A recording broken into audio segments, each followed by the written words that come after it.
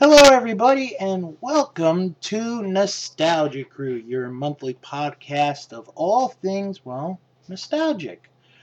Of course, it's the usual two of myself, Bill, and Danielle. Hello.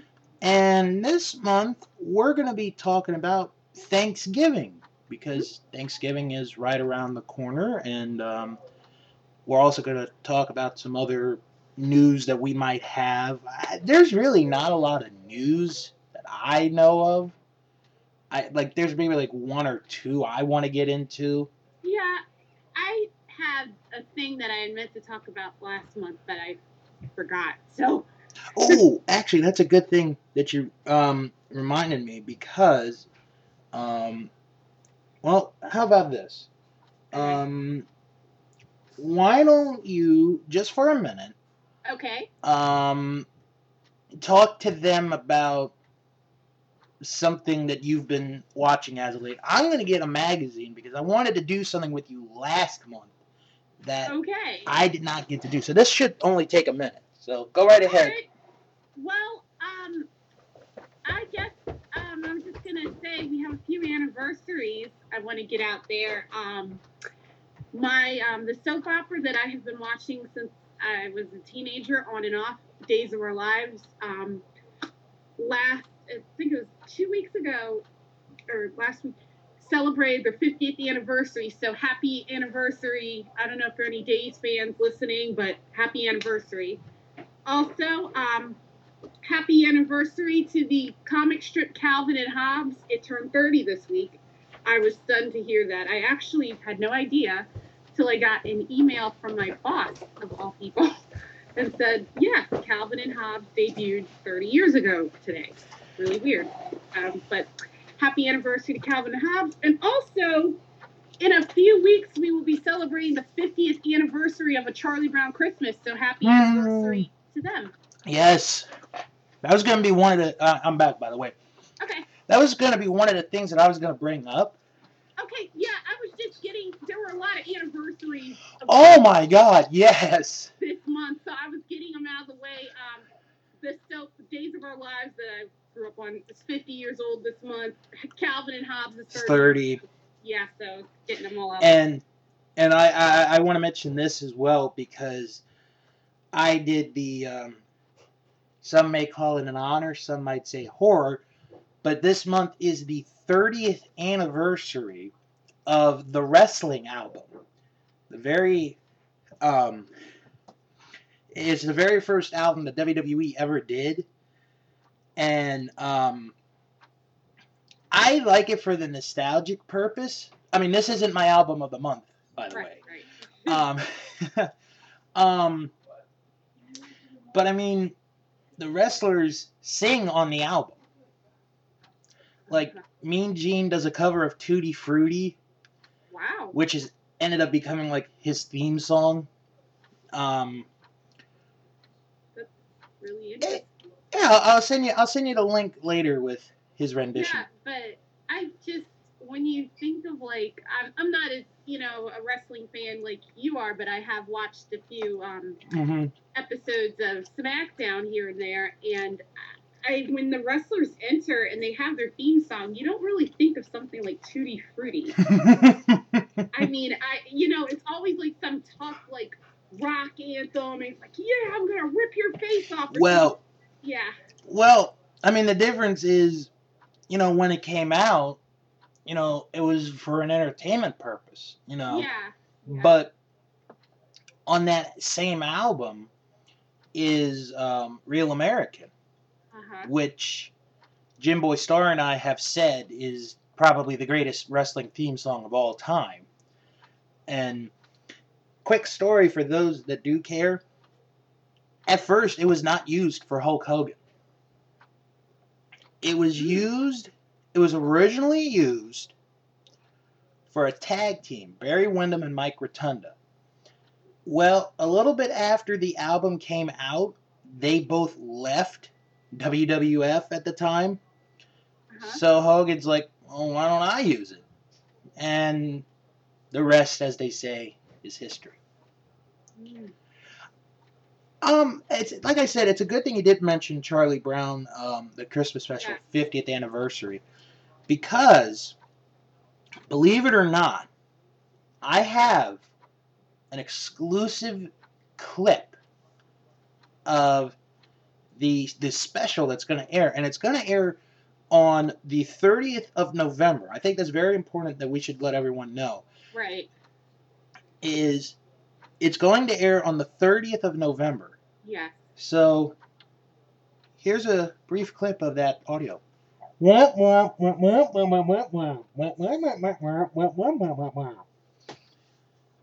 said. Thank you. So, yeah, on the November 30th, it is, well, first they're going to be airing a retrospective special where they're going to have some celebrities and a few people talk about, you know, the impact it had. Because, I mean, it's been on every year for 50 years straight. Oh, yeah. That's that in and of itself. So, and then they're going to air the special, which I appreciate because lately with these Charlie Brown specials, they've been airing the original special and then airing like a really bad updated one, and it's just, I don't know. No, but I think, you know, because Rudolph, I think, is already 50 or, yes, or yeah, close Rudolph to it. celebrated 50 last year, I remember. Okay. Yeah. And, in fact, they made a really funny commercial that aired around the time where all the CBS stars were greeting Rudolph on the soundstage. They had, like, the cast of The Big Bang Theory and the cast of NCIS all saying, happy birthday. So. And it's not going to be for a while, but I know the 50th of Frosty the Snowman is going to be coming up within the next several years. Oh, okay. For some reason, I thought that Frosty and Rudolph were the same age. I guess not. No, they're not.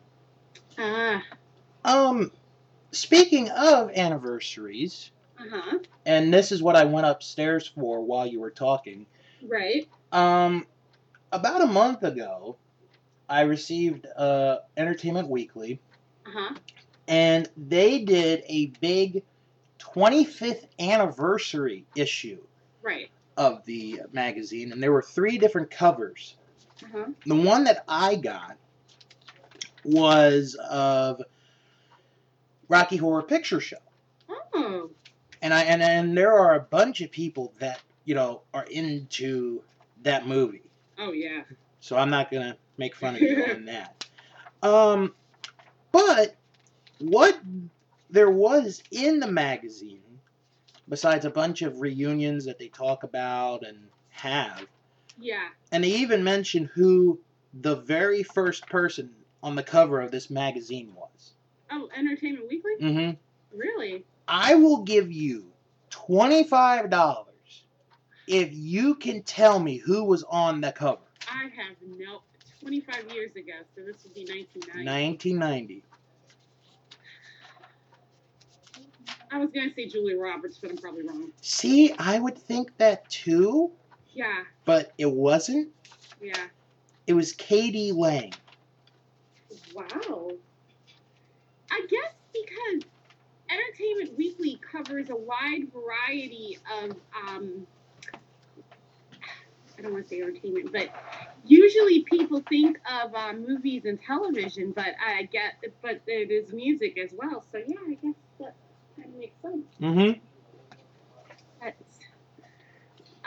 The main thing I remember about Entertainment Weekly is when I was a teenager, there was a show on MTV called The Blame Game, where if you were, say you had broken up with your boyfriend or girlfriend, you could come on the show, The Blame Game. Right. And it was set up like a courtroom, and you got like your own attorney, and you would and basically the object of it was to find out who was to blame for the breakup. And the audience would vote, and the loser not only had to apologize on national television, the person could either decide to accept their apology, or if they didn't accept it, they gave them a Polaroid camera, and they would snap the picture, and it would be published in that month's Entertainment Weekly under the heading "Do Not Date This Blame Game Loser." Oh my God! And I remember, and they used to do that every month. That was So yeah. Wow. Yeah. We're a fun magazine. Well, they don't have that in this issue, this particular issue. Yeah. It's a month old, so you guys won't be able to get it now. But they did something very interesting for their movie, TV, music, and books section. And what we're going to do is we're going to play a game. Okay. All right? All right. The game is called We Called It, We Blew It. Ooh.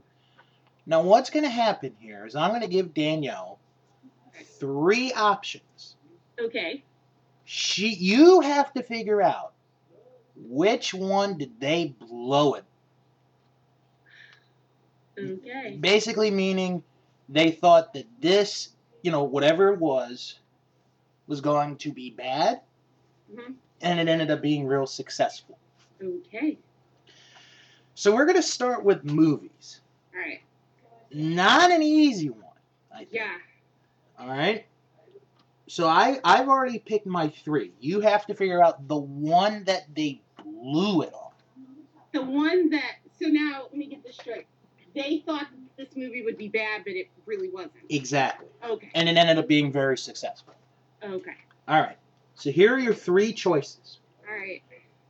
Toy Story, The Lord of the Rings, The Fellowship of the Ring, and Pretty Woman. I'm going to say Pretty Woman. Very good, Danielle. You are correct. I had a very... only because I remember when Lord of the Rings came out. In fact, I saw it the day it came out. Oh, really? Yes, it did. It was our school's Christmas party. I was in high school, and that's what we did. By the way, I do not recommend doing that with class. If you're thinking of doing that as a class field trip, I suggest you wait a few weeks. Yeah.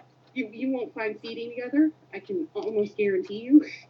But anyways, I had guessed Pretty Woman because I remember reading about it, and it was originally a darker film, and the original title was $300 because that's what he paid. Right.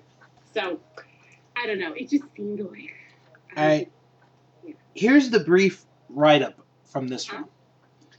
20 years after the fact, Gleiberman called his pan of this beloved romantic comedy the most infamous review I had ever written or probably ever would write. He initially dismissed it as a plastic screw-up soap opera. Julia Roberts wouldn't be wrong to tell him, big mistake. Huge. Graded this movie a D. To be fair, if you're not really a fan of romantic comedies, you probably wouldn't like Pretty Woman. To be fair.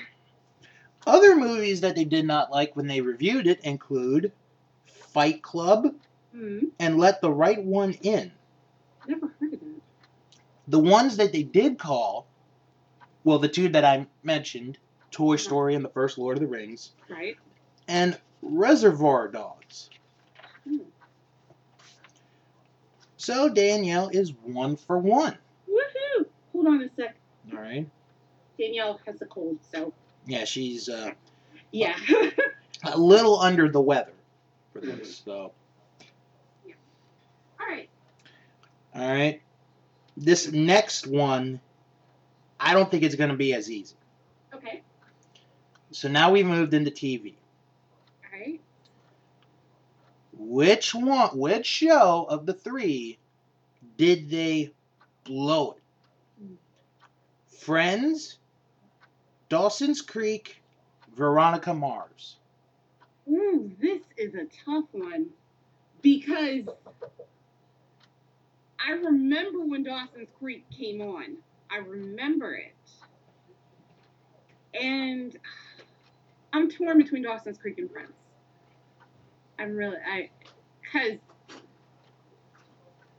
Because I know when Friends first came out, it didn't get good reviews. Mm-hmm.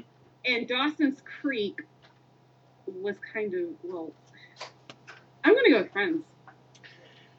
You are incorrect. It was Dawson's Creek. It was Dawson's Creek. Yeah, I knew it had to be one of them. Because I remember Dawson's Creek was weird for some people. I remember the teen magazines I read used to run a column because Dawson's Creek would use like really, really big words and like things you wouldn't hear on like a normal teen show. Mm-hmm. So they would run a column called "What Did Dawson Say?" and they'd have like the definitions for all the words. Yeah. And it's great. Here's the review that or the little write-up from this one. Yeah. Sometimes there's no accounting for teen taste. Even Tucker's then 16-year-old couldn't predict the drama's success, quipping, "It's like my so-called life without the life." Sad Dawson. Especially because my so-called life only ran one season. Yeah, it only did one season, and it's got this huge following. Yeah, it's really critically acclaimed, so... The other shows that they blew it, Sex and the City and Pretty Little Liars. Sex and the City I can understand because it was different. The first season was different than the rest of the series. See, and that's why I didn't pick that one for this one, because I figured you would have gotten that one. Sex and the City, they used to have, like, on the street interviews as part of the show. So it's kind of weird. And the other show that they called it right, along with Friends and Veronica Mars, Twin Peaks. Another critically acclaimed short-lived show. Mm-hmm. Yeah. All right. So Danielle is 1 for 2. Mm-hmm. Now we're going to go into music. Oh. All right. So on this one, you have to name, and I'm going to give you the album as well, and the artist. You have to name the album that they blew it on. Okay? Oh, okay. So, which album did they blow it on? Pearl Jam, 10, Kanye West, is it 808S? Is that how? I think so. Yeah. All right, we'll call it 808S and Heartbreak, and Adele, 19. Which one did they blow it on? Huh. I want to say Kanye West. Hold on. Finishing eating here. Sure. My dinner is brought to you by DP Dough. Oh. They lovely. Do awesome calzones. Ooh, calzones. I love calzones. If you're near a college town, definitely go get it. That is incorrect. Aw. It was actually Pearl Jam. Really? Here's what they wrote. Pearl Jam were pioneers of the Seattle sound, with huge tunes like Alive and Even Flow. But EW shrugged off their 1991 debut with a dismissive B-. Nothing much to add to that? Not really. I'm not really what you call a Pearl Jam fan, so I can't really... Okay. The other albums that they blew it on, Janet Jackson's Janet. Wow. And Joan Osborne, Relish. Oh, my. And for the Called It, besides Kanye and Adele, the other one, Jeff Buckley, Grace. The Janet Jackson one's really surprising because that was probably one of her bigger albums. Yeah. To date. Yeah. All right, Danielle. One more. You could get yourself to 500. Woo! On this last one. All right. Books. Oh no. Unfortunately, no romantic novels on this. I know. That's why I said oh no. It's gonna be. Which? Okay. I'm gonna give you the 3. Okay. You have to guess the one that they blew it. Bridget Jones's Diary, London Fields, The Hunger Games. Which one did they blow it on?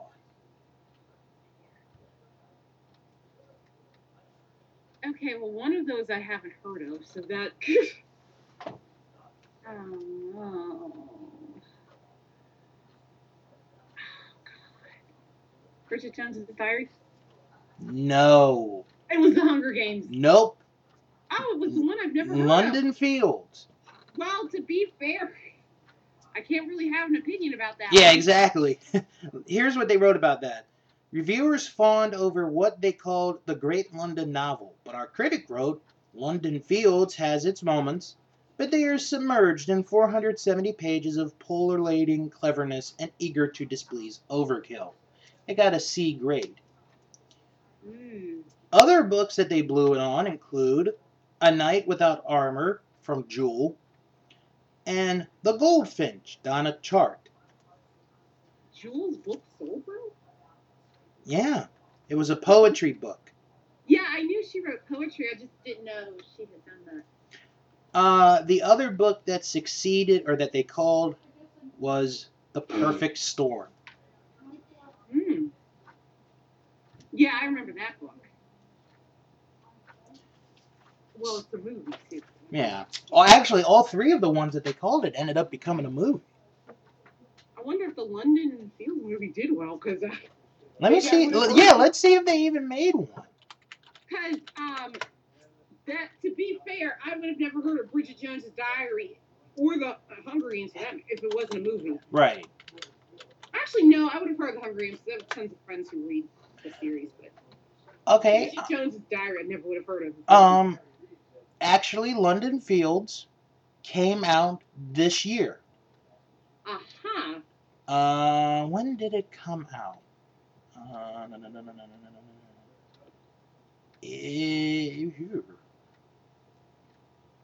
It doesn't say when. Okay. Here are some of the people that are in the movie. Jamie Alexander, who's currently on the blacklist, or not the blacklist, Blind Spot. Okay. Cara Delevingne, Amber Heard, Theo James, Billy Bob Thornton, and Jason Isaacs. Okay, some of those names sound vaguely familiar. Obviously Billy Bob Thornton, but the others do sound familiar. Here's the storyline. Clairvoyant femme fatale Nicola Six, played by Amber Heard, has been living with a dark premonition of her impending death by murder. She begins a tangled love affair with 3 uniquely different men, one of whom she knows will be her murderer. Bum, bum, bum. Yeah.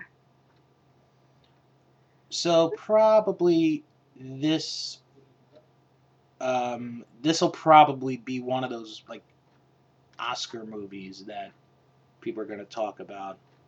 Yeah.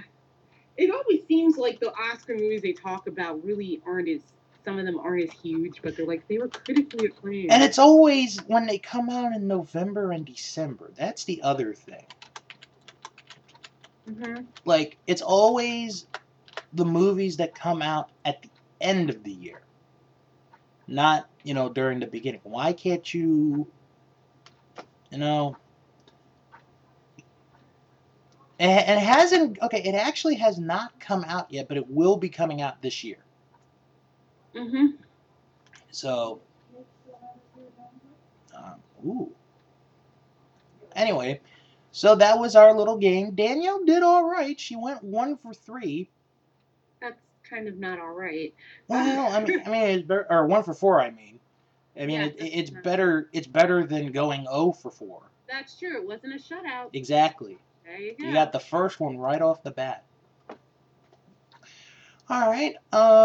So Danielle, what else would you like to bring up? Well, I had meant to discuss this last month because we did spend a good deal of time talking about it this summer before it happened, but how did you feel about Marge and Homer's separation, if you saw that episode? I did see it. Yes.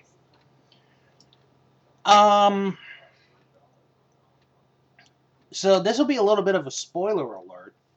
Well, I feel like this. It aired almost 2 months ago. If you haven't seen it, there are probably some that haven't seen it. I I was kind of disappointed personally. Oh, well, I figured you would have been. I thought that I understand why it ended the way it did, because there were some things on there that made it unfortunate implications that if it hadn't.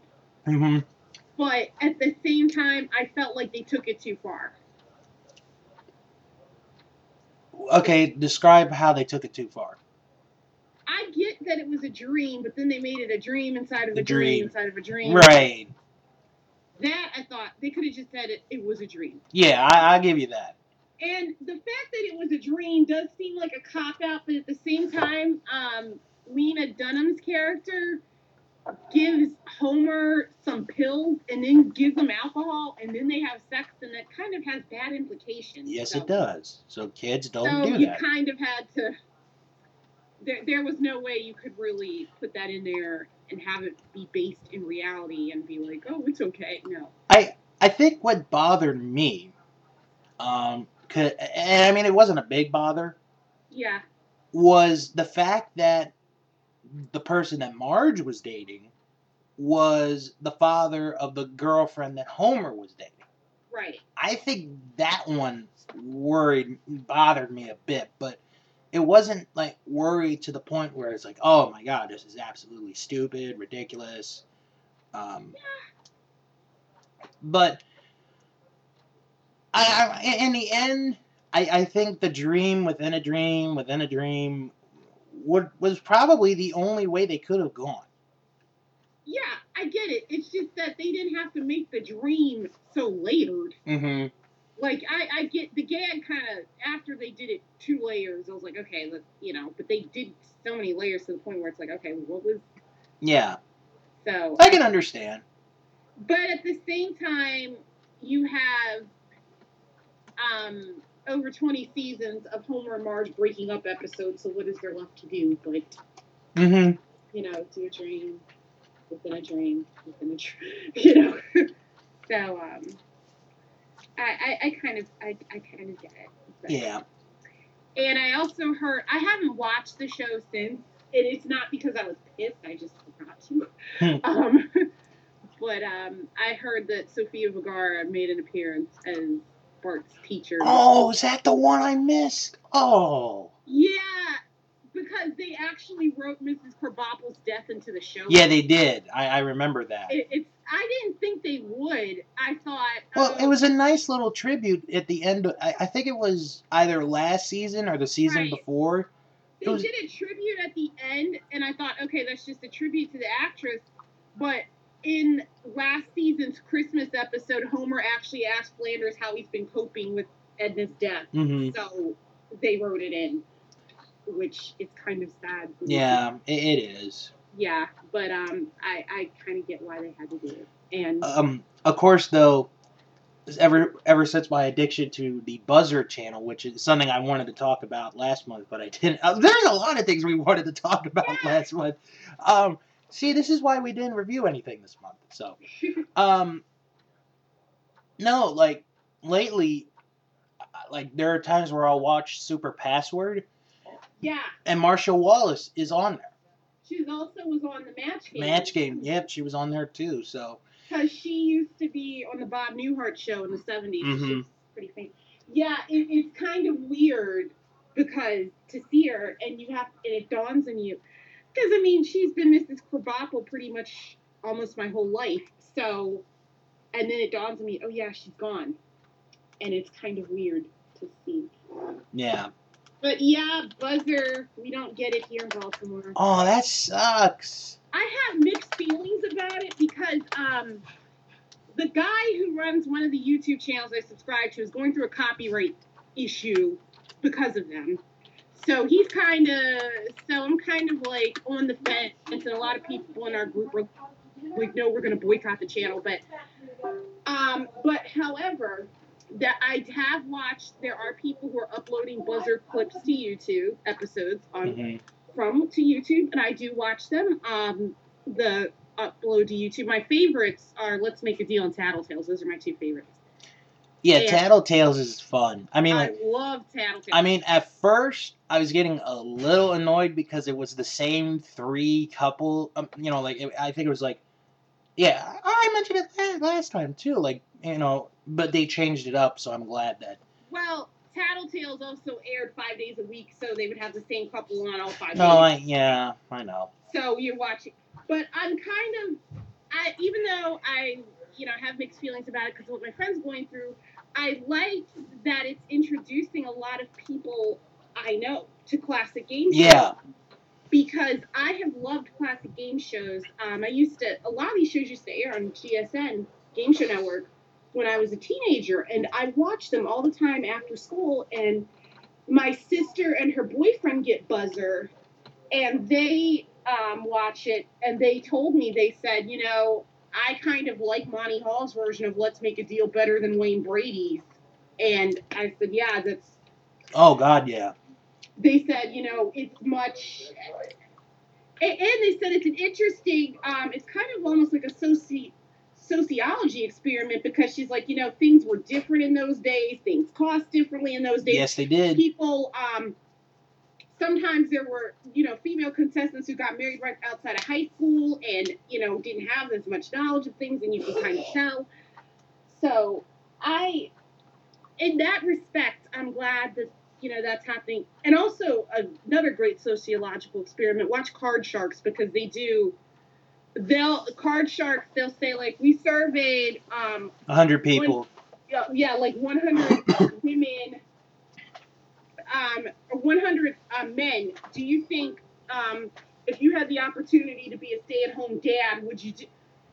And I mean, nowadays it's common, but this is like 1978. Yeah. So it's almost unheard of. So it's kind of interesting to see how the country's changed, how attitudes changed, how things, and also how cheap stuff was. That's so. Today's big deal is worth $8,100. Like, I watch some people upload the early episodes of The Price is Right, and they had a new car that cost like half my college tuition. Wow. So I find it a lot of fun to watch old game shows and see how cheap things are, and also I sometimes Google the products to see if they still exist. Oh my God, I did that with I think it was like Spiegel Catalog. Yes, Spiegel Catalog. And they still exist. So like I said, Buzzer, mixed feelings, but if you get on YouTube, there's tons of old game shows on YouTube, so I highly recommend go out there, watch it. It's very educational and fun experience. If you ever... I want to mention 2 game shows that I've watched that has caught my attention for different reasons. Right. The first one I'm going to mention is Sale of the Century. Oh my God. If you are looking for the definition of just greed is good in the 80s, this is the show. Oh, sad note, the host actually passed away today, Jim. Oh, really? Yeah, he did Card Sharks. Yeah, he did Card Sharks and he did Sale of the Century. He's 82 years old, so. Aww. Okay, anyways, go on. And I liked him. Yeah. So for those who have never watched Sale of the Century, or have even heard of it, it's a trivia game, and you get offered during the game, like little deals. So say, like, for example, a TV. The TV is for $780, but today on Sale of the Century, you can buy it for $11. And then Jim Perry will go over and, he'll be like, oh, this is a nice TV, Suzanne. I know your daughter really would want one. Yeah, it's just really, really creepy. So it's like, and then sometimes he'll be like, I'll knock $1 off. I'll make it $10. Like the precursor to Deal or No Deal. Basically, yeah, it is. Yeah. With the exception of here, it's trivia, and Deal or No Deal, it's just luck. Yeah. So they do the game, and then the winner of the game. And this is the part that sort of blows my mind. But watching clips on YouTube of later years of this show, Yeah. It makes me understand it better. Uh-huh. So, let's say Jim Bob, won the game. Mm-hmm. And so he's got to make a decision. Does he want the prize that he could afford because of how much he won, since he's a new champion, which we'll call it a desk. Okay. Okay. Which would cost like $78. Or do you want to put? So basically, it's this: if you buy the product after you win the game, that's it. You leave. Right. But if you put that money in the bank, you stay, and they add another $1,000 to the big jackpot that they have. Right. And it's like all these different prizes. This is such the definition of 80s greed. That's the best way I could put it. I was going to say gluttony, but then I remembered gluttony is food, so yeah, that really wouldn't go well with this. Yeah, it's like... Gluttony, for a better term, is good. And keep in mind that, like, I think the average amount you win in one day, I mean, there's if you're a really good player, you can win higher than that. It's maybe about $100. So they'll say, like, okay, here's the lot for, and they'll say, well, if you come back tomorrow, you're just $80 away from winning this fur coat. But you have to win the game and hope that somebody isn't as quick on the buzzer as you are. Mm-hmm. And it's like, but then if you keep playing, it's like, well, for $300, you get everything here on the stage: this Lincoln Town Car, a fur coat, a new home entertainment system, a trip to Paris. Right. $67,000. Yeah. And see, I wonder if, and this is a thought, like some of these shows, like I keep, I sit and I think to myself, I wonder if this would be a show that they'd bring back. Like Sale of the Century. Tattletales, I think they would bring back. Tattletales would be... Tattletales that they brought back, they'd have... Well, actually, when the show was originally on, they had couples that weren't married, too. But, yeah, so they could do that. They could, but Sale of the Century, they did bring back, like, 5 years ago, and it sucked. See, I didn't even remember. It was called Temptation. Oh. Sorry. It was called Temptation, the new Sale of the Century. It's on YouTube. Watch if you dare. It's really bad. All right. The other show I want to mention, speaking of Dare, is Double Dare. Oh my God. But not the Mark Summers version. Believe it or not, years before Mark Summers and Nickelodeon ruled the game show air with Double Dare, there was another game show called Double Dare. Minus the slop and obstacle course and kids. Yeah. And it's kind of more subdued. This show, which only lasted a year, was hosted by Alex Trebek. In all of his Afro glory. Yes, that scared the bejesus out of me. Me too. We're from a generation that's used to Alex Trebek. He's great. He's got great hair. So with this show, which by the way, they used the Card Sharks theme was originally used for Double Dare. So for this one, it was basically they give you clues of a person, place, or thing. If you get it right, you got like $100. Then if you thought that your opponent could not get the next clue right, you get $50. That would be a dare.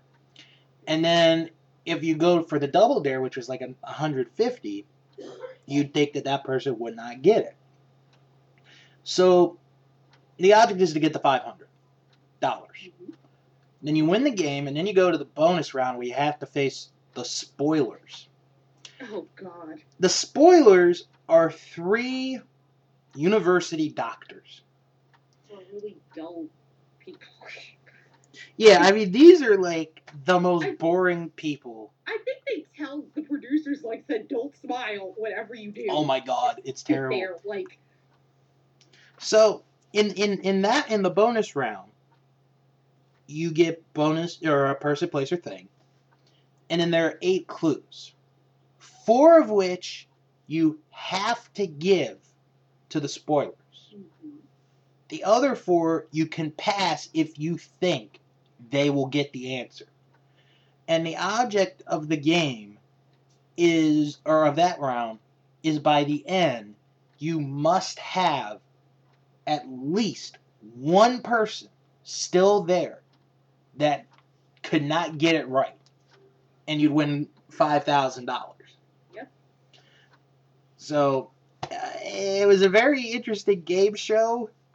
I think that one I don't think will come back, but the concept is good.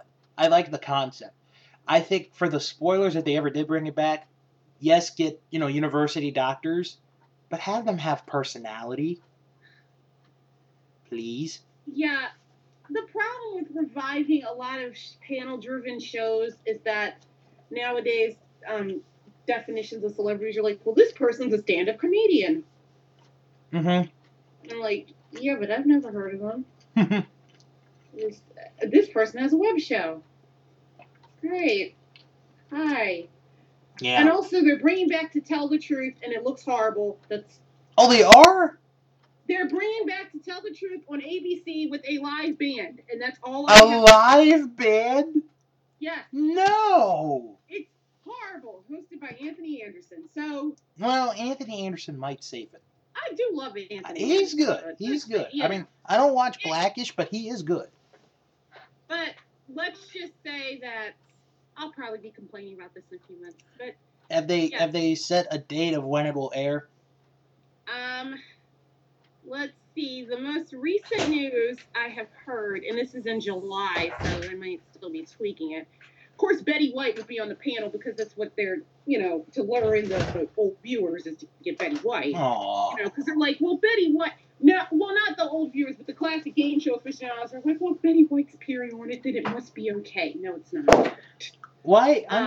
I'm just curious. Why hasn't anyone used Betty White for their campaign to be president? If you use Betty White, you will probably win the election. God bless that woman. I know, right? Okay, so it is To Tell the Truth. Rebooted on the panel will be Nene Leakes from the Real Housewives of Atlanta. Oh God, really? So just shoot me down. Okay. Because all right. Hold on, let me tell my dad. Hey Dad, get a gun. Danielle wants to be shot. No. Oh, he won't do it, so. No, I'm not shooting anybody. See, he won't shoot you. We're not going to start a gun control discussion. No, we're not. No, we're not. We're not. Not on this show. Hi, Mr. Yankovic. Yeah, we're not. We're not discussing. Anyways. Hi, Danielle. I'm fine. Thank you for not picking on gun owners because we don't hurt anybody. All right, so the article says ABC has announced its plans to revive the old game show To Tell the Truth as a comedic game show variety show hybrid. Well, it was always thought of as a comedy game show. I mean, well, can I just say real quickly? I remember when they came out in the 90s with it, and like late 90s, and I watched it with my parents, and that was a good version. Oh, yeah, it was. And, okay, but the best, all right. The celebrities' guessing skills come with high stakes. The worst performing panelists will have to tweet a lie about themselves to the world. Okay, that's stupid. It gets stupider. But perhaps the best news of all, the show's scorekeeper is none other than Anthony Anderson's own brassy mother, Doris, who not only gets to ask questions, but will be embarrassing her son every chance she gets. Now, you know what? I'll say this. She was good on Celebrity Family Feud. She was, yeah. So I have no problem with that. You gotta give her credit for that. Like I would have my mom do it too if I was the host. And Danielle's met my mom and she's talked to her, so But anyways, I'm also in a To Tell the Truth discussion group, and To Tell the Truth is one of those shows that's kind of like, I watch it varying on the subject. Yeah. Discussing. Like, I do love the old black and white panel shows. I love What's My Line. I love I've Got a Secret. But To Tell the Truth, it really depends on what they're trying to guess that I really care about. Mm-hmm. Because a lot of them are things like bullfighters. I'm like, I don't really care. I remember, and surprisingly, this is the only one I remember from when they did it in the 90s. Oh, what a surprise, Bill. You remember this one. No. They had a wrestling trainer by the name of Les Thatcher on the show. So, they had the three. Because we used to guess. We would always guess. Yeah. And I was like, okay, I can't do this one. I know who it is. Like, when I saw the face, I was like, nope, can't do it. Cannot do it. I know who it is. Yeah, well, the unique thing about To Tell the Truth is that you play along at home because it doesn't tell you till the end of the game who it is. Exactly, so it's kind of... And also, Rule the Reel, Please Stand Up, that is where it came from. Yes, it is. Eminem. Yes, it is. The truth. So. All right. Okay, I'm going to play, and I actually have a clip. Okay. All right. I'm going to play one of the best songs, not only of the 70s, but probably of all time. Okay.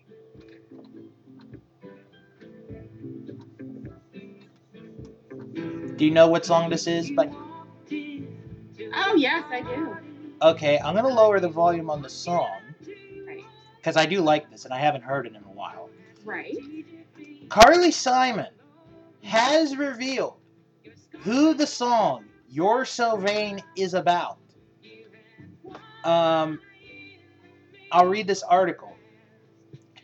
Carly Simon has always been a mysterious girl on and off the stage, but her memoir that arrives next week goes into detail about her personal life. Simon writes about 6 tragic events, mostly about men, that'll break your heart. So, let's get to the best part. Who is the song You're So Vain is about? Well, it's been revealed, folks. In the book, she says that You're So Vain is about Warren Buffett. Let me find. I heard. Or was it Warren Beatty? Or yeah, Warren Beatty. That's it. I'm sorry. It was Warren Beatty. Yeah. Here we go. You're so vain. You probably think this song is about you. You're so vain. Okay, I'm not gonna quit my day job. Yeah. Yes, Warren Beatty is the person that Carly Simon talks about in the song You're So Vain. So, and I had heard I think there was a record producer that was one of the people that I had heard at the time. Yeah, it's more than one person. The second verse is about Warren, though. Right. Yeah. Oh, I can't remember who the other person is. Well, that's the thing. The other person is still a secret. He was I can't think of his name, but there was this guy. He was a network television executive, and he he did a charity auction. And Carly Simon, one of the things she was auctioning off was the identity of the person who You're So Vain was about. He paid like thousands of dollars to get the answer. So he was allowed to reveal it to 6 people. They had to sign like a confidentiality agreement. Oh my God. At a dinner party. All he was allowed to do was publicly reveal one of the letters of his name. That was it. See, I don't know if I could have kept it away from all you guys. Because I just would have told everyone, hey, this song is about such and such. Yeah, because that would really drive me crazy. And I've heard for years that they think it's Mick Jagger. No, it's not Mick Jagger. They think it's because there's a line about the way he does some sort of walk, and Mick Jagger is known for doing this walk. No, it's not Mick. I mean, part of me. I think it's a record. I know it's a record producer. I can't think of the guy's name. Oh, James Taylor? No, that was her husband. Yeah, I thought it was about James Taylor at one point, but I don't. Now I remember, I think it was about a year and a half ago, where there was a story that came out where Carly Simon told Taylor Swift who it was. And the people were like, "Oh my God, that's the last person you tell, a secret to, because she's gonna blab it out and blah blah blah." She's just passing the torch. Oh man. Well, they think it is either about. Oh, they've given out two letters: an A, an E, and an R. A. Oh well, maybe that's Warren Beatty. Okay, maybe not. Yeah. Okay, but Okay, the second verse is about Warren Beatty. Yeah. And while Warren thinks the whole song is about him, he is only the subject of only that verse, with the remainder of the song referring to two other still unnamed men. That's going to be one of life's great mysteries. Yeah, so far... Oh, David Geffen, that's who they think that That's it! That's who it was. Yep, David Geffen. Okay, Dick Ebersol. That's who got it. Dick Ebersol bid $50,000. Oh, well, he could afford that. At a charity auction. See, Dick Ebersol could afford that, because he's been with NBC, like, forever. Yeah. So he could afford that. So, and then, wow, there are all kinds of people it's been speculated. Yeah. David Bowie, David Cassidy. I mean, Cat Stevens. No. I don't want to even think about how David Cassidy figures into this. Oh. With this show, this particular episode, I think we've made a lot of history today. Yeah. First guest on the show, unexpected, my dad. First musical clip we've actually used for the entire song. Then we have to pay a royalty. X-nay on the royalty, eh? Okay. Yeah. Actually, Oh wow. Who David Geffen is openly gay. Well, that makes this even more interesting. Now, I think the line that would convince me, if I was like really thinking into this song, real quick, is when Carly mentions that David Geffen took her to Saratoga, which is a racetrack. Yeah. And his horse naturally won, because he did own horses at the time. So I could see that. Yeah. So. Wow. That's... All right. So if this ever comes up again, which we're not really sure, we'll probably play the clip again and talk more about the song. Sadly, I think the only way we'll ever know who the whole thing is about is if she passes away. Like, it could be like in her note or letter that she releases to the public. Yeah. Like, this is who the song was. But I think it would ruin the myth. Like, it would ruin the fun of the myth of the song. Yeah. Yep. Like, I would wait until I died and met Carly Simon, in heaven, and then asked her there. And then when I get murdered in heaven, I would then go to super heaven. Super heaven? That was a Robot Chicken skin. Oh, my God. Oh, okay. I'll tell you about it after the show. I am familiar with Robot Chicken. Okay. Now, speaking of weird, funny shows, guess what's making a comeback? What? Mystery Science Theater 3000. Well, I think it's about time. Yes, it is. And you know what? I've been addicted to this show for the last year because I've been watching, a lot of episodes. And I am a movie. I love movies.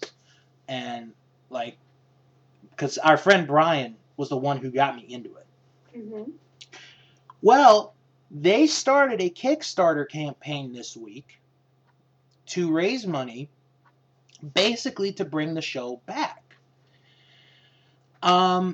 If they had made the goal of $2 million, they would be able to produce 3 episodes. Their main goal is to get, I think it's like $5.5 million. Excuse me. And that would be able for them, it would be able for them to produce 12 episodes. So they'd be able to do a whole season. And then would probably be able to go from there. So, as of this recording, they have already made the goal of $2 million. As a matter of fact, I'm going to refresh this real quick, and I'll tell you what they've made. As of this recording right now, with over 21,000 backers, and I'm one of them, so far they have made $2,394,988. Wow. Now, would you consider making a pledge if I gave you the link? Because you can make have you ever pledged anything on Kickstarter? I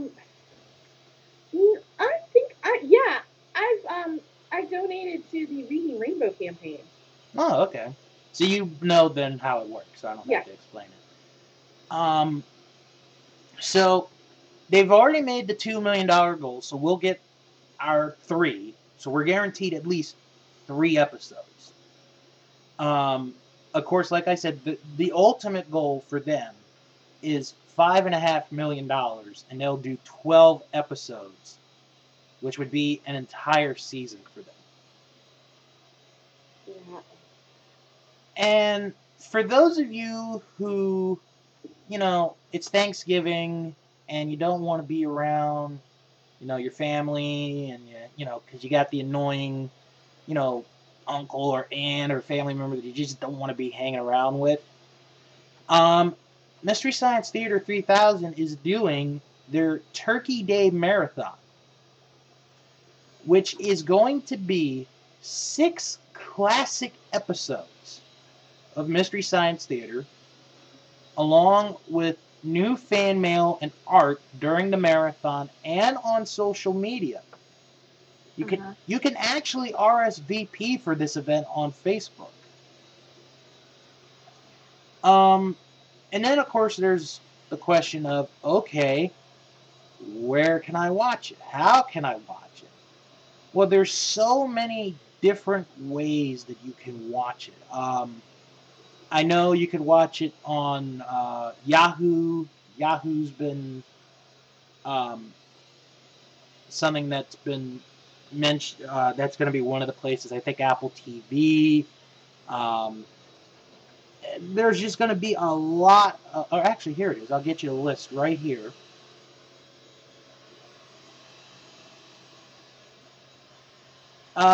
You can watch it on the computer at bringbackmst3k.com. If you have an Apple device, Pluto TV app, that's channel 428. On Android, it's also Pluto app. Same with Amazon, Amazon Fire, and Apple TV. For Roku, it is Pluto TV, and it will be on channel 545. And for those who have, say, like a Samsung TV, Sony TV, TiVo, Vizio, or an Xbox 360 or an Xbox One, you can watch it on Yahoo. And this will be aired as a live stream. Now, the thing with Yahoo, and I'm reading this, they'll have a different version of the marathon available, and it'll be on demand so that you can watch it whenever you want. Mm-hmm. So,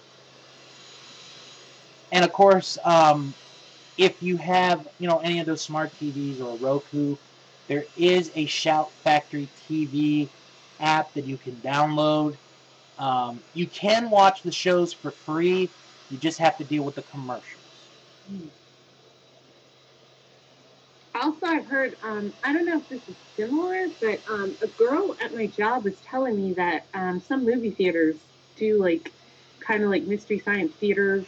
Yes. Yeah. Okay, good thing you mentioned that. Because there's a group called Riff Tracks, which features some of the people from the show. And in the month of December, they are going to do a live screening of them basically making fun of a movie. This is the 3rd of December when it's going to happen. You ready for the movie they're going to do? What? And you've never heard of this movie. But let me tell you, it just sounds, when you hear the title, it just sounds like what you think it is. Uh-huh. Santa and the Ice Cream Bunny. Oh my. Yes. Santa and the Ice Cream Bunny. It's like they made this movie specifically for this purpose. Alright, let me read. Okay, because I never heard this show until I heard a podcast. I listened to a podcast. And they used to do bets where, whoever lost the bet would have to review the movie. So this guy finally won a bet. And this was the movie he chose. I never heard of this movie in my life. Uh-huh. The first time I heard it. I just busted out laughing. Let's see. Do you want the short version, like the short description, or the synopsis? It doesn't matter.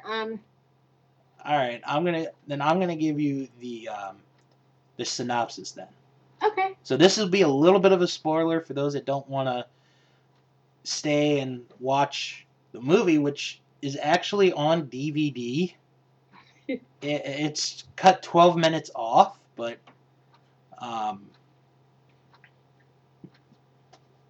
anyway, here's the synopsis. In Santa's workshop in the North Pole, Santa's elves sing about Christmas nearing and Santa's absence. Meanwhile, on a beach in Florida, Santa's sleigh has become mired in the sand, and his reindeer have flown away to escape the heat, leaving him stuck. Santa sings a song bemoaning his troubles, then falls asleep. Uh-huh. Several local children hear Santa calling them telepathically and run to him. Santa awakes and explains his predicament. One boy asks why Santa does not fly back to the North Pole on a plane. He explains that he cannot abandon his sleigh and needs their help pulling it out of the sand. The kids then bring him several animals, including a pig, sheep, donkey, horse, and gorilla. Meanwhile, Tom Sawyer and Huckleberry Finn watch and comment on the action from a distance. Doesn't this sound lovely, kids? Okay. Nowhere. But there's more. When all the children's attempts fail, Santa encourages them not to give up hope and tells them a story about a girl who visits the theme park, Pirate's World, and here's the story of Thumbelina as an example. A previously produced film of Thumbelina, directed by Barry Mahone, who directed this movie, plays, complete with the film's original credit sequence. And runs longer than its frame story. Alternate prints of this movie use another Mahone movie, Jack and the Beanstalk, as Santa's story. After the story, Santa encourages the kids to always believe. One girl tells Santa that her dog, Rebel, can do anything. The kids leave. Santa takes off his coat and falls asleep. He wakes up and puts his coat back on when the kids return in an antique fire engine, singing about how they will help Santa. The engine is being driven by the titular Ice Cream Bunny, whom Rebel has summoned. The bunny offers to drive Santa to the North Pole, and they depart. The children realize Santa's sleigh is still stuck in the sand and wonder what to do before it teleports to the North Pole, waiting for Santa's arrival. Oh my God! Doesn't that sound like a wonderful movie, folks? Very confusing. Yep. I think the guy was on a lot of drugs. How this was not nominated for an Academy Award, I do not know.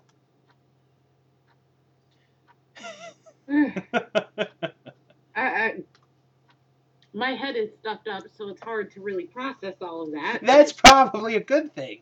Yeah. Yeah. All right. Well, why don't we get into what this show's theme for this month is about, which is Thanksgiving. Of course, we're recording this a week before Thanksgiving.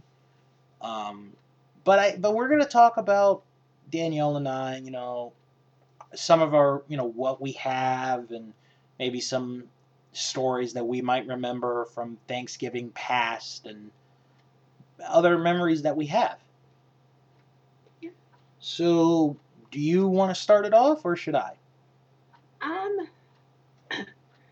Well, let me think. I don't really have any, we just always got together and we had dinner. I mean, we didn't really have any,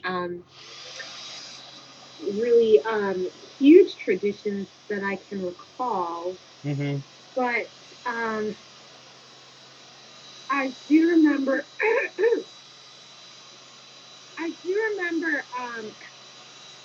there is we watch the parade every year. Yeah. And even though it's not the same, I rip on it and say, it's not what I grew up with.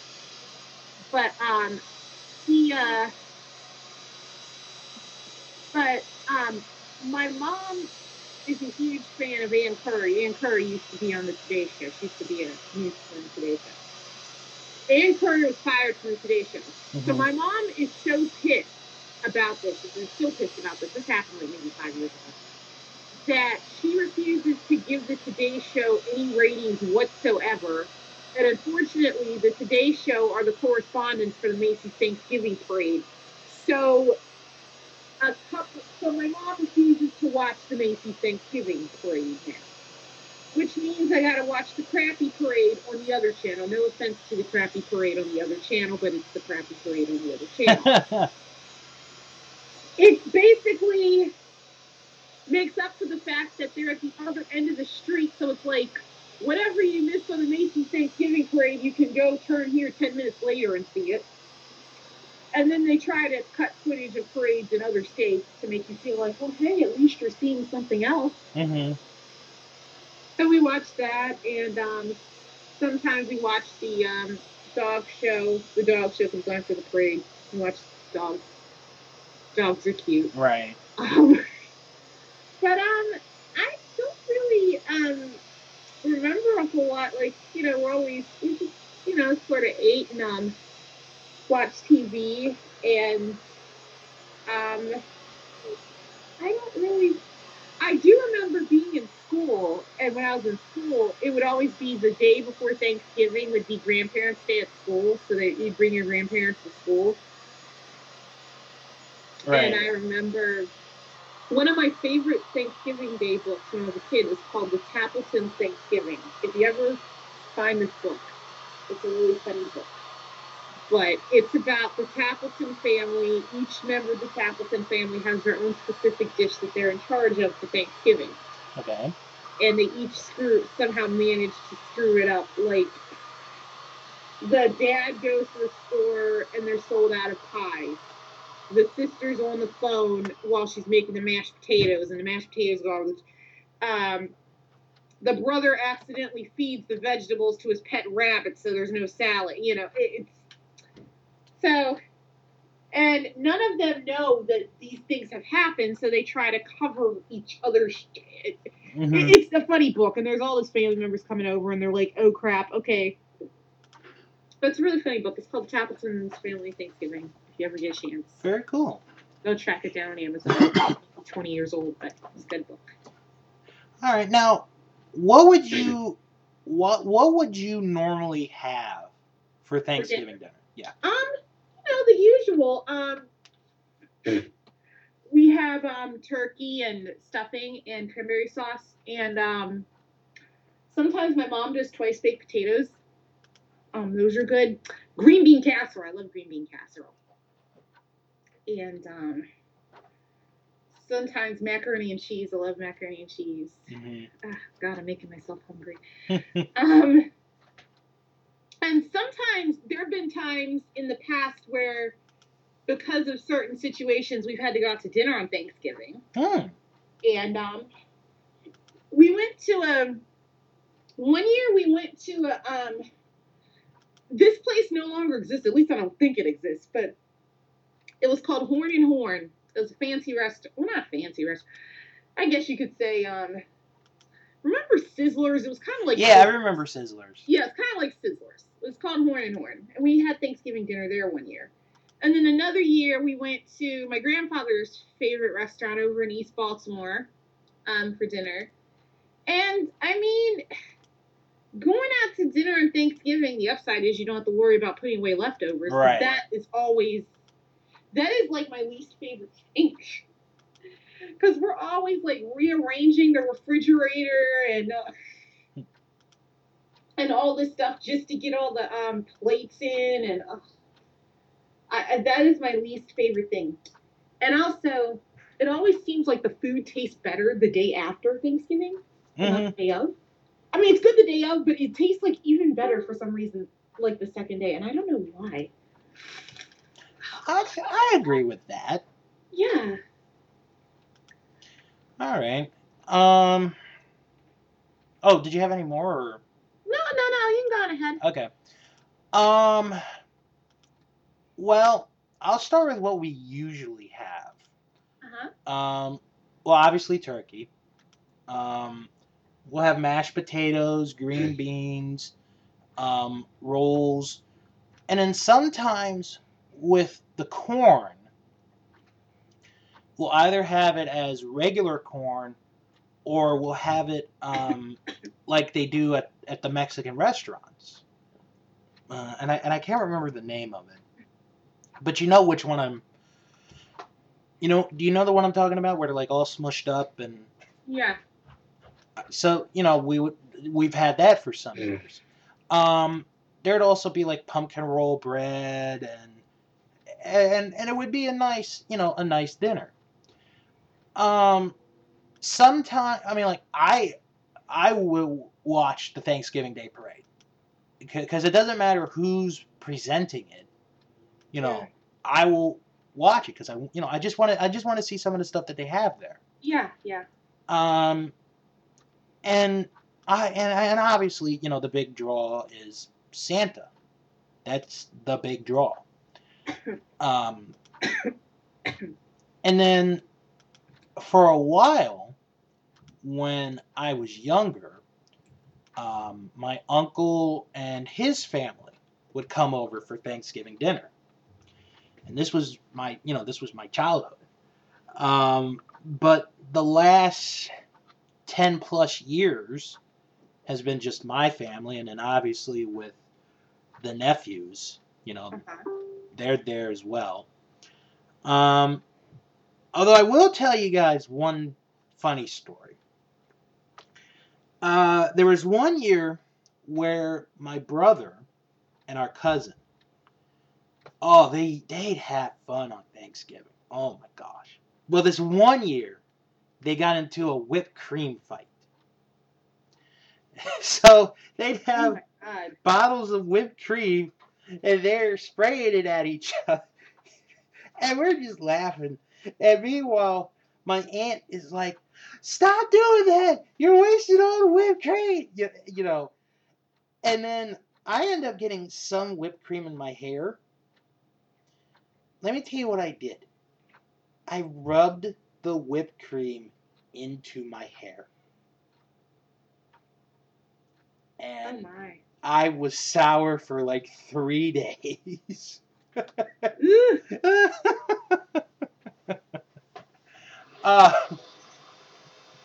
And then we've also had the misfortune on some occasions where our, appliances have broken down, either on Thanksgiving Eve or Thanksgiving Day.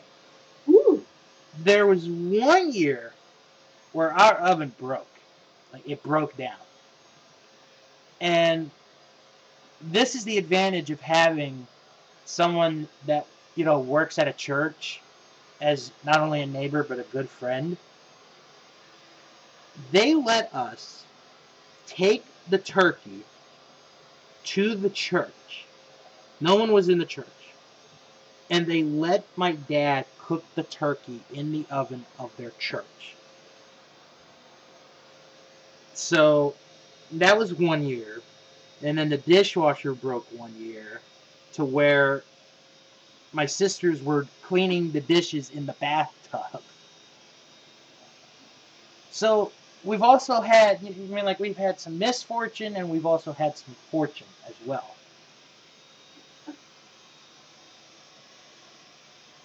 And then, of course, the football games, but it's not really that big of a deal, so. Well, I hope your appliances are all cooperating. Yes, knock on wood. I'm really... I can't say that's ever happened to us. Knock on wood. Yeah, right. Now, do you guys do Black Friday sales? Like, do you guys go out? Well, yes and no. We go out, but we go out, like, later. Like, we go out, like, later in the day. Okay. So, it's not, like, we're not getting up at the crack of dawn. We don't do that. But what we did last year, and we're probably going to do this year, is we got out, like, after noon. So, we're probably going to do that again this year. And I hate to say it, but sometimes it's to get stuff for ourselves. We do get stuff for other people, but a lot of times the big sales we're hitting, it's for something like I bought a Kindle last year. Right. And which is what you use when we record. No. Or not all the time. No, I don't use a Kindle when I record. Yeah, you do. No, I don't. Oh, you don't? I'm using my laptop. Oh. Yeah, no, I don't record on my Kindle. No, I only use my Kindle to read. Oh, what? Oh, man. Yeah. My brain is in another dimension. That's okay. And like last year, my sister and her boyfriend got a Wii U. Okay. And but it's interesting because it's still pretty crowded, and yes, I understand Black Friday is wrong in some respects, and I think, people getting there at 6 p.m. on Thanksgiving is insane. Oh my God, yes. One of my favorite stores, Kohl's, is actually doing that. And I'm like, yeah, I'm not heading out there. I never did it the night of. Because first of all, the temperature is like 30 degrees lower than, I'm not freezing myself off. Oh, go ahead. At least during the day, you can get inside right away. Mm-hmm. I have never understood the fascination of going to a store, sitting outside at whatever time it is, right, to wait basically all night to open a store to buy stuff. I think that's just the stupidest thing. And I blame. Oh, go ahead. It's stupid, but I laugh at it at the same time because, I know people who are outraged. I'm like, this is horrible. This is a terrible section of society. I laugh at it because it's just so ridiculous. Oh, I laugh at it too. You have to laugh at it. I remember the news. I don't know if they're going to do this again this year, but they used to send Channel 11. There was a reporter on Channel 11, and they always sent him to the most dangerous places. They would send him to I think when Hurricane Irene hit, he was down at Ocean City covering it. When there's a blizzard, they would send him out in it sometimes. And they'd send him down to Toys R Us at 11 p.m. on Thanksgiving, right? And that was almost as dangerous. I mean, like, what was I gonna say here? But no, I mean, like, it just makes I've never done it. Yeah. So it just I just have never done it, and I don't think I ever will do it. I deliberately take it off from work though. Ah. Because my job is right down the street from Towson Town Mall. Towson Town Mall is a 4-story mall. I already know if I tried to get to work, it would be backed up, traffic, and in fact, I remember I had stayed home one year and I was watching the news. And Towson Town Mall, they have it's like I think it's like 6-story parking garage or something. Mm-hmm. And there were people on the rooftop. The traffic helicopter was flying overhead, and there was like a line of cars on the rooftop level waiting for a parking space. Wow. So I just said, I'm glad.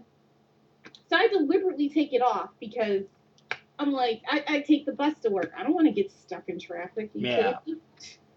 It's insane. And so I'm not, but I'll go to the mall just to see, what's there, whatnot. And but I'm not one of those crazy. Oh, and I have waited in line a while, but I'm not one of those crazy.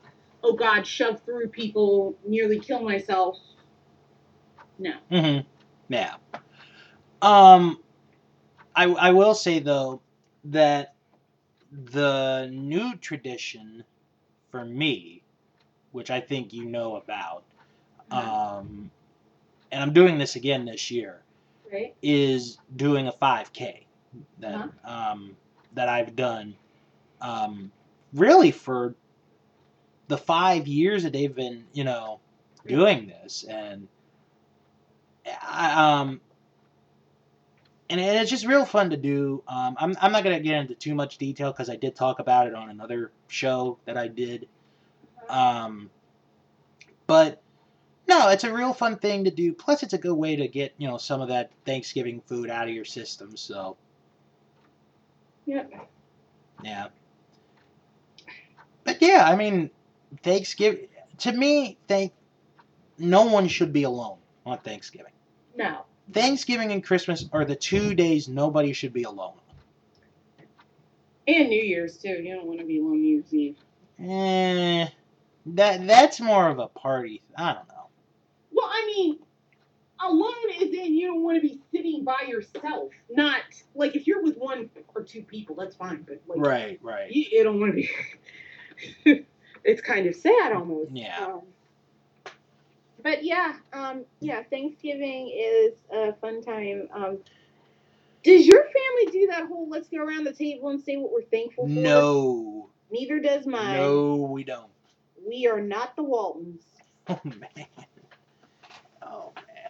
And if we suddenly started acting like that, I'd be really weirded out. But no, we are not that family. We'll always have the door open.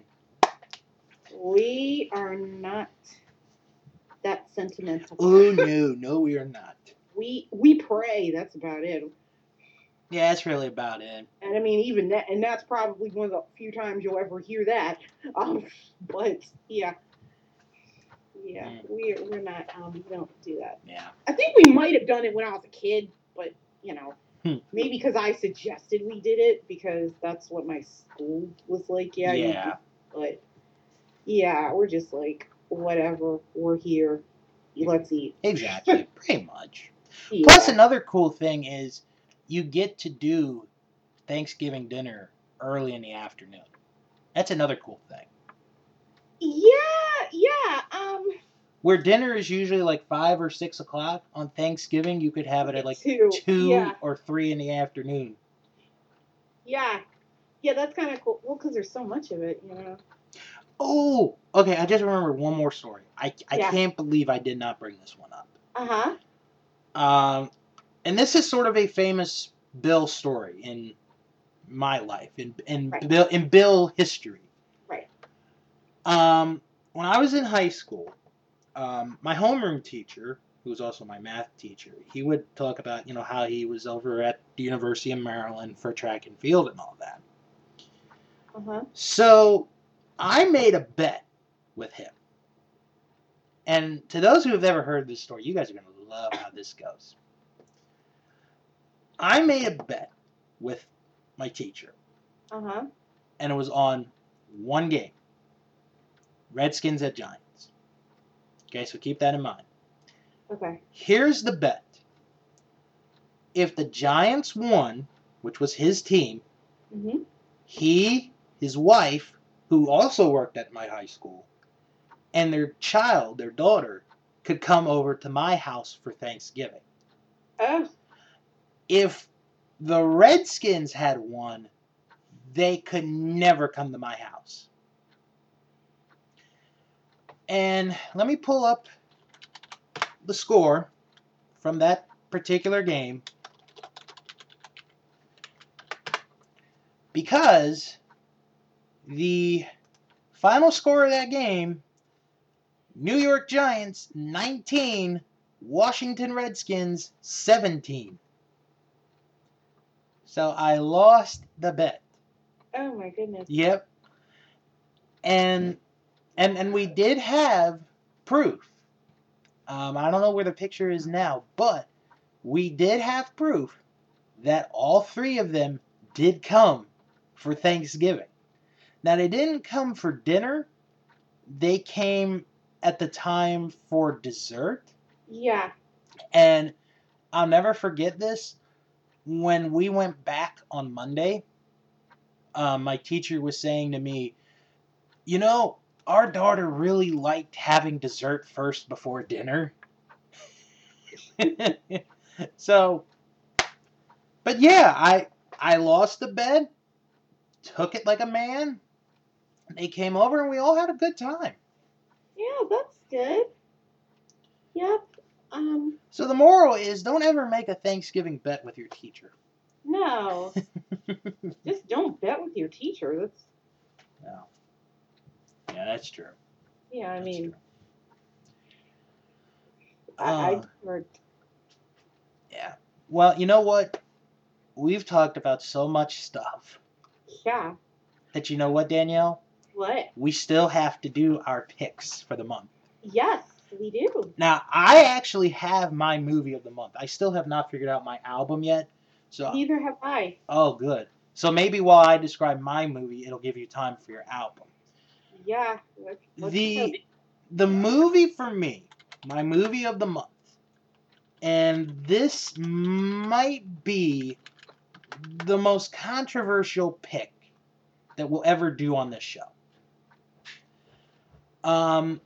This year is again, another anniversary, is the 100th anniversary of really the first epic movie. And it is controversial for a lot of reasons, but this is a really good movie. And the movie is The Birth of a Nation. Ooh. It's directed by D.W. Griffith. It came out in 1915, so this is probably the oldest movie that we'll ever have on this show, unless we find something even older than that. But this is a movie that's really broken up. It's about the Civil War, but it's really broken up into two parts. The first part of the movie is basically the Civil War, like the end of the Civil War and the assassination of Abraham Lincoln. Mm-hmm. And then the second half is basically the rise of the Klan. Now, I did not pick this movie, I do not like this movie because of the whole racial stuff, because there really is a lot of racist things in this movie.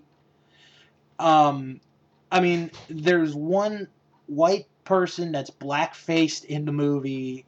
Oh, yeah. Yeah. But it's just, I mean, it really is, from a historic standpoint, a really good movie.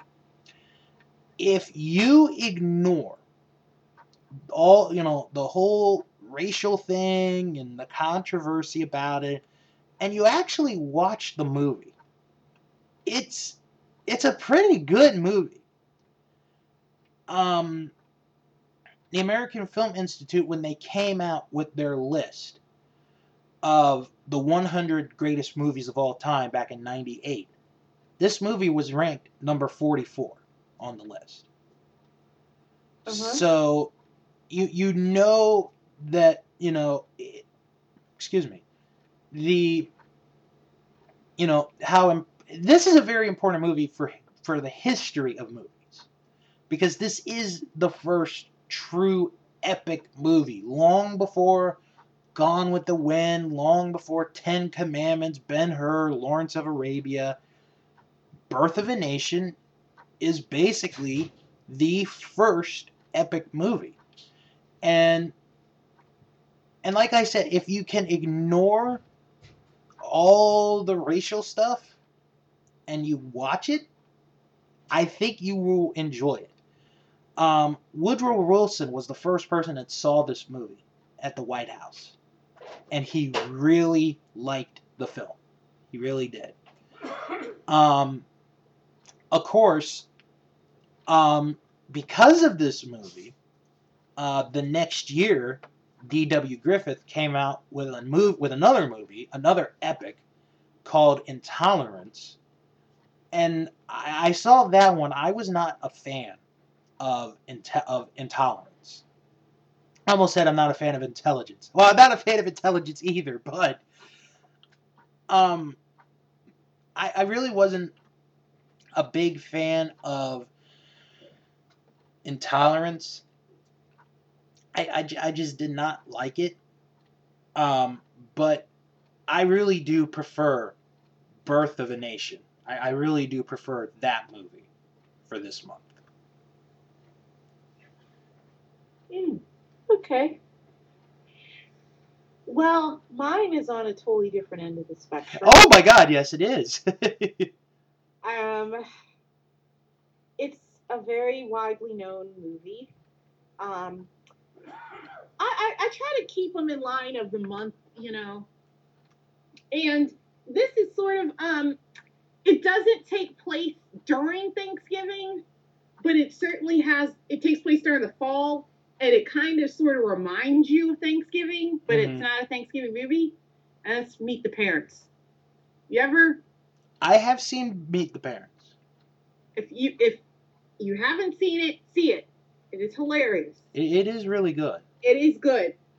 The sequel is but Meet the Parents is a very funny movie. Also, keep in mind, it was made in 2000 before 9/11, so there's one joke in it that you might be like, oh. But keep in mind, it was made before 9/11 happened. So there's some stuff, which is kind of cool because it looks like a recent movie, but it's 15 years old. Mm-hmm. And it doesn't really hit you until little parts like that, and the fact that characters are using payphones. Oh, God, yeah, that's right. Yeah, it doesn't really hit you. Because the cars they're driving, people still drive these days, and, and there's stuff in it that people use now. But it's 15 years old, and it is a great movie. It basically is everybody's worst nightmare.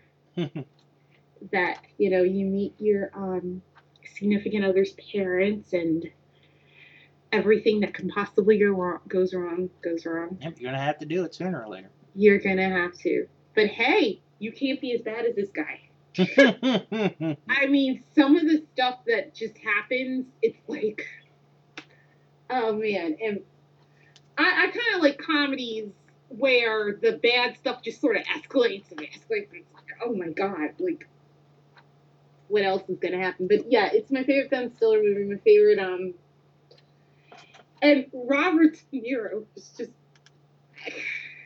He's really good in this one. I mean, yeah, it is good. The sequels, the first one, what really works though is this one is about, because they're going, he's meeting the parents, they're going to her sister's wedding, so the supporting characters are the parents, their family, and her sister's soon-to-be in-laws. So they kind of made it funny. Whereas the sequel is about them meeting his parents. So it's just his parents, not her sister's in-laws, not the brother. The brother's just sort of like been written out of both sequels. And then the actress who played her sister died shortly after it came into theaters, so she's not in any of the sequels. Oh. Yeah, she got pneumonia and died like a month after Meet the Fockers came out.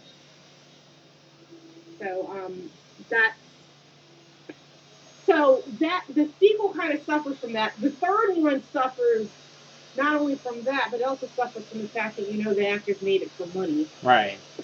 So if you know that and you watch it, it's kind of hard to sit through.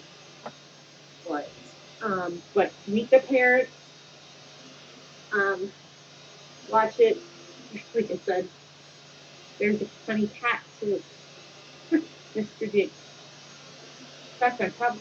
In fact, this is one of these movies that I own, but if it's on TV, I will watch it, even though I have the DVD and can watch it without commercials if I really wanted to. Yeah. But it's just that good. So. Okay. Did you figure out your album for the month? No, but have you? I have. So we're gonna actually do a first here. We're doing a lot of firsts on this one this month.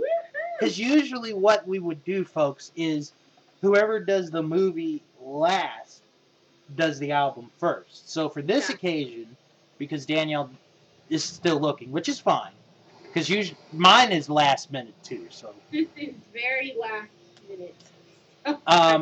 So I'm gonna tell you guys my album for the month of November, and I only picked this one because of the rumors that have been going around. That the original members of Guns N' Roses are going to get together and they're going to do a world tour. And for those that haven't heard, Axl Rose and Slash, they haven't talked to each other in like 20 years, and now all of a sudden they're talking again. So my album for the month of November is their debut album, Appetite for Destruction. Oh, okay. I bought this album when I was 16, so I was in high school. And bless you. Oh, sorry. Go ahead. No, it's okay. This is a very good album from beginning to end. I mean, yes, the big three: Welcome to the Jungle, Paradise City, and Sweet Child of Mine. But there are other songs on here that are really good. It's So Easy, Night Train, Mr. Brownstone, Think About You, and of course, one of my all-time favorite Guns N' Roses songs, My Michelle, with the wonderful opening line that is, it's a good Christian family-based song with the opening line, your daddy works in porno, not at mommy's not around. She used to love her heroin, and now she's underground. Wow. Yeah, isn't that wonderful Christian-based lyrics? But no, this is really a very good album. It's one of the best albums of all time, and with the possibility that Guns N' Roses could be coming back, this is my choice for the month of November. Okay. I apologize because literally this is so last minute. I just glanced around my room and grabbed the first CD I saw. So, and that CD is Paul McCartney's Greatest Hits. I know I've a lot of people I've talked to are not Paul McCartney fans. It's kind of hard to, but I've always liked Paul McCartney. Mm-hmm. And this one, as it is a Paul McCartney, this is his solo. Well, not solo, but post Beatles. Naturally, a lot of the songs on here are by Paul McCartney and Wings. Right. So, you have my favorite Silly Love Songs. Looks like my all-time favorite. Right. You have Live and Let Die from the James Bond movie of the same name. You have this song I kind of have a weird relationship with, Band on the Run. Oh yeah, that's a good one. Band on the Run. I only like the first minute of the song. Oh. I am really weird, like, because the first minute of the song is really good, and it goes, but stuck inside these four walls. Mm-hmm. Yeah. And it's like this nice little mellow kind of retro 70s vibe.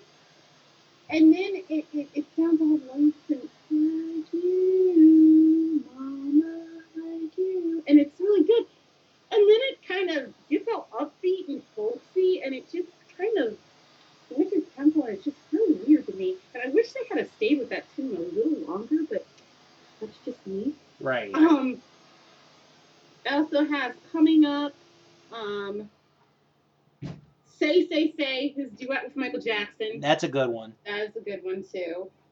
He did a lot. He did another duet with Michael Jackson as well that's not on here because it's on Michael Jackson's Thriller album. Which we talked about last month. What? Yes. The Girl Is Mine. Still recommend listening to that. And also, Uncle Albert, Admiral Halsey. But yeah, so it's called Paul McCartney. Now, I'm sure you could probably find another album with much more of a scale of hits. This one only comes with 17, and it was done in 1987, so I'm pretty sure there's probably been a more extensive collection released since. But right. I'd say if you're going to get started, if you're a beginner and you would like to get started on the music of Paul McCartney post-Beatles, I think this is a good place to start. All right. So, yeah. Okay. Well, that's going to do it for this month of Nostalgia Crew. We really went deep into a lot of things. I think this is one of our best shows. I would agree. It really is. As far as diversity goes, This is probably one of the best shows. Yeah. But I think next month's going to be even better. It's Christmas. Yes, it is Christmas. So we're going to, well, not everything's going to be about Christmas, obviously. Yes, I have a birthday. See? We're also going to mention Danielle's birthday. No, it's not a very happy birthday, but. Oh, come on. I had a blast. Well. For mine. Okay. Well, we won't talk about it now. We're not going to tell you how old I am. But, besides talking about our Christmas memories, we're going to do a very cool thing. And I'm really hoping to find a third person. No one has come up to the plate. Because next month we are going to do our very first Nostalgia Crew Top 5. And Danielle's going to know right now because I'm doing this too. All right? So it's going to be what this is going to be, and I'll explain it again in December. Uh-huh. Is we are going to pick our 5 of the topic that I'm about to mention. You, me, and if there's a third person. Okay. And then between the 3 of us and our list, we will create an ultimate top 5. So it'll be sort of like we'll give our top 5 and then we'll put it in a list and then we'll make a debate for one over the other and all that. So for this one, it is going to be the top 5 Christmas specials. Ooh. I've already got the top 2 in my head. I'm trying to figure out the other 3. I can tell you that. I'm gonna have to dig deep. Yeah, it's gonna be a lot of digging deep. Yeah. So, that's gonna be one of the things that we will do for the December show. But no, it's gonna be a great way to end 2015 for this show. And then we'll get right into the new year into 2016. And not sure if we'll get into this on next month's show or January's show, but we'll talk New Year's memories because Bill and I have had a few of those. Oh, we got one in particular. Yeah, we've had quite a few. Can we just say that when we do get into that one, Danielle, they're never going to believe this story. I've told this story to numerous people over the years, and they're just like... Folks, when we tell you this, you will not believe it. You're not going to believe it. It's going to sound like something out of a Judd Apatow. Oh, my God. It really is. And names will be obscured to protect the innocent. Except for Bill's in mind. Yeah. Well, we didn't do anything. We didn't do this. We didn't do this. There's a lot of other people, yes, that were there. Right. So... It's a very horrifying experience. Probably the wildest night of my life. Okay. Probably, yeah. So we're already hyping a show 2 months in advance. Oh my gosh. Well, we could do it next month because technically part of this happened on New Year's Eve. That's true. Well, like Danielle said, we'll see if we get into it. So if we get into it next month, you guys are going to hear that story. If not, you're going to hear it in January. Yeah, it's like I said. Oh my God. So real quick, if you want to join our Facebook group, you can go on Facebook, type in search Nostalgia Crew, or you could click on the link in the description of this month's episode.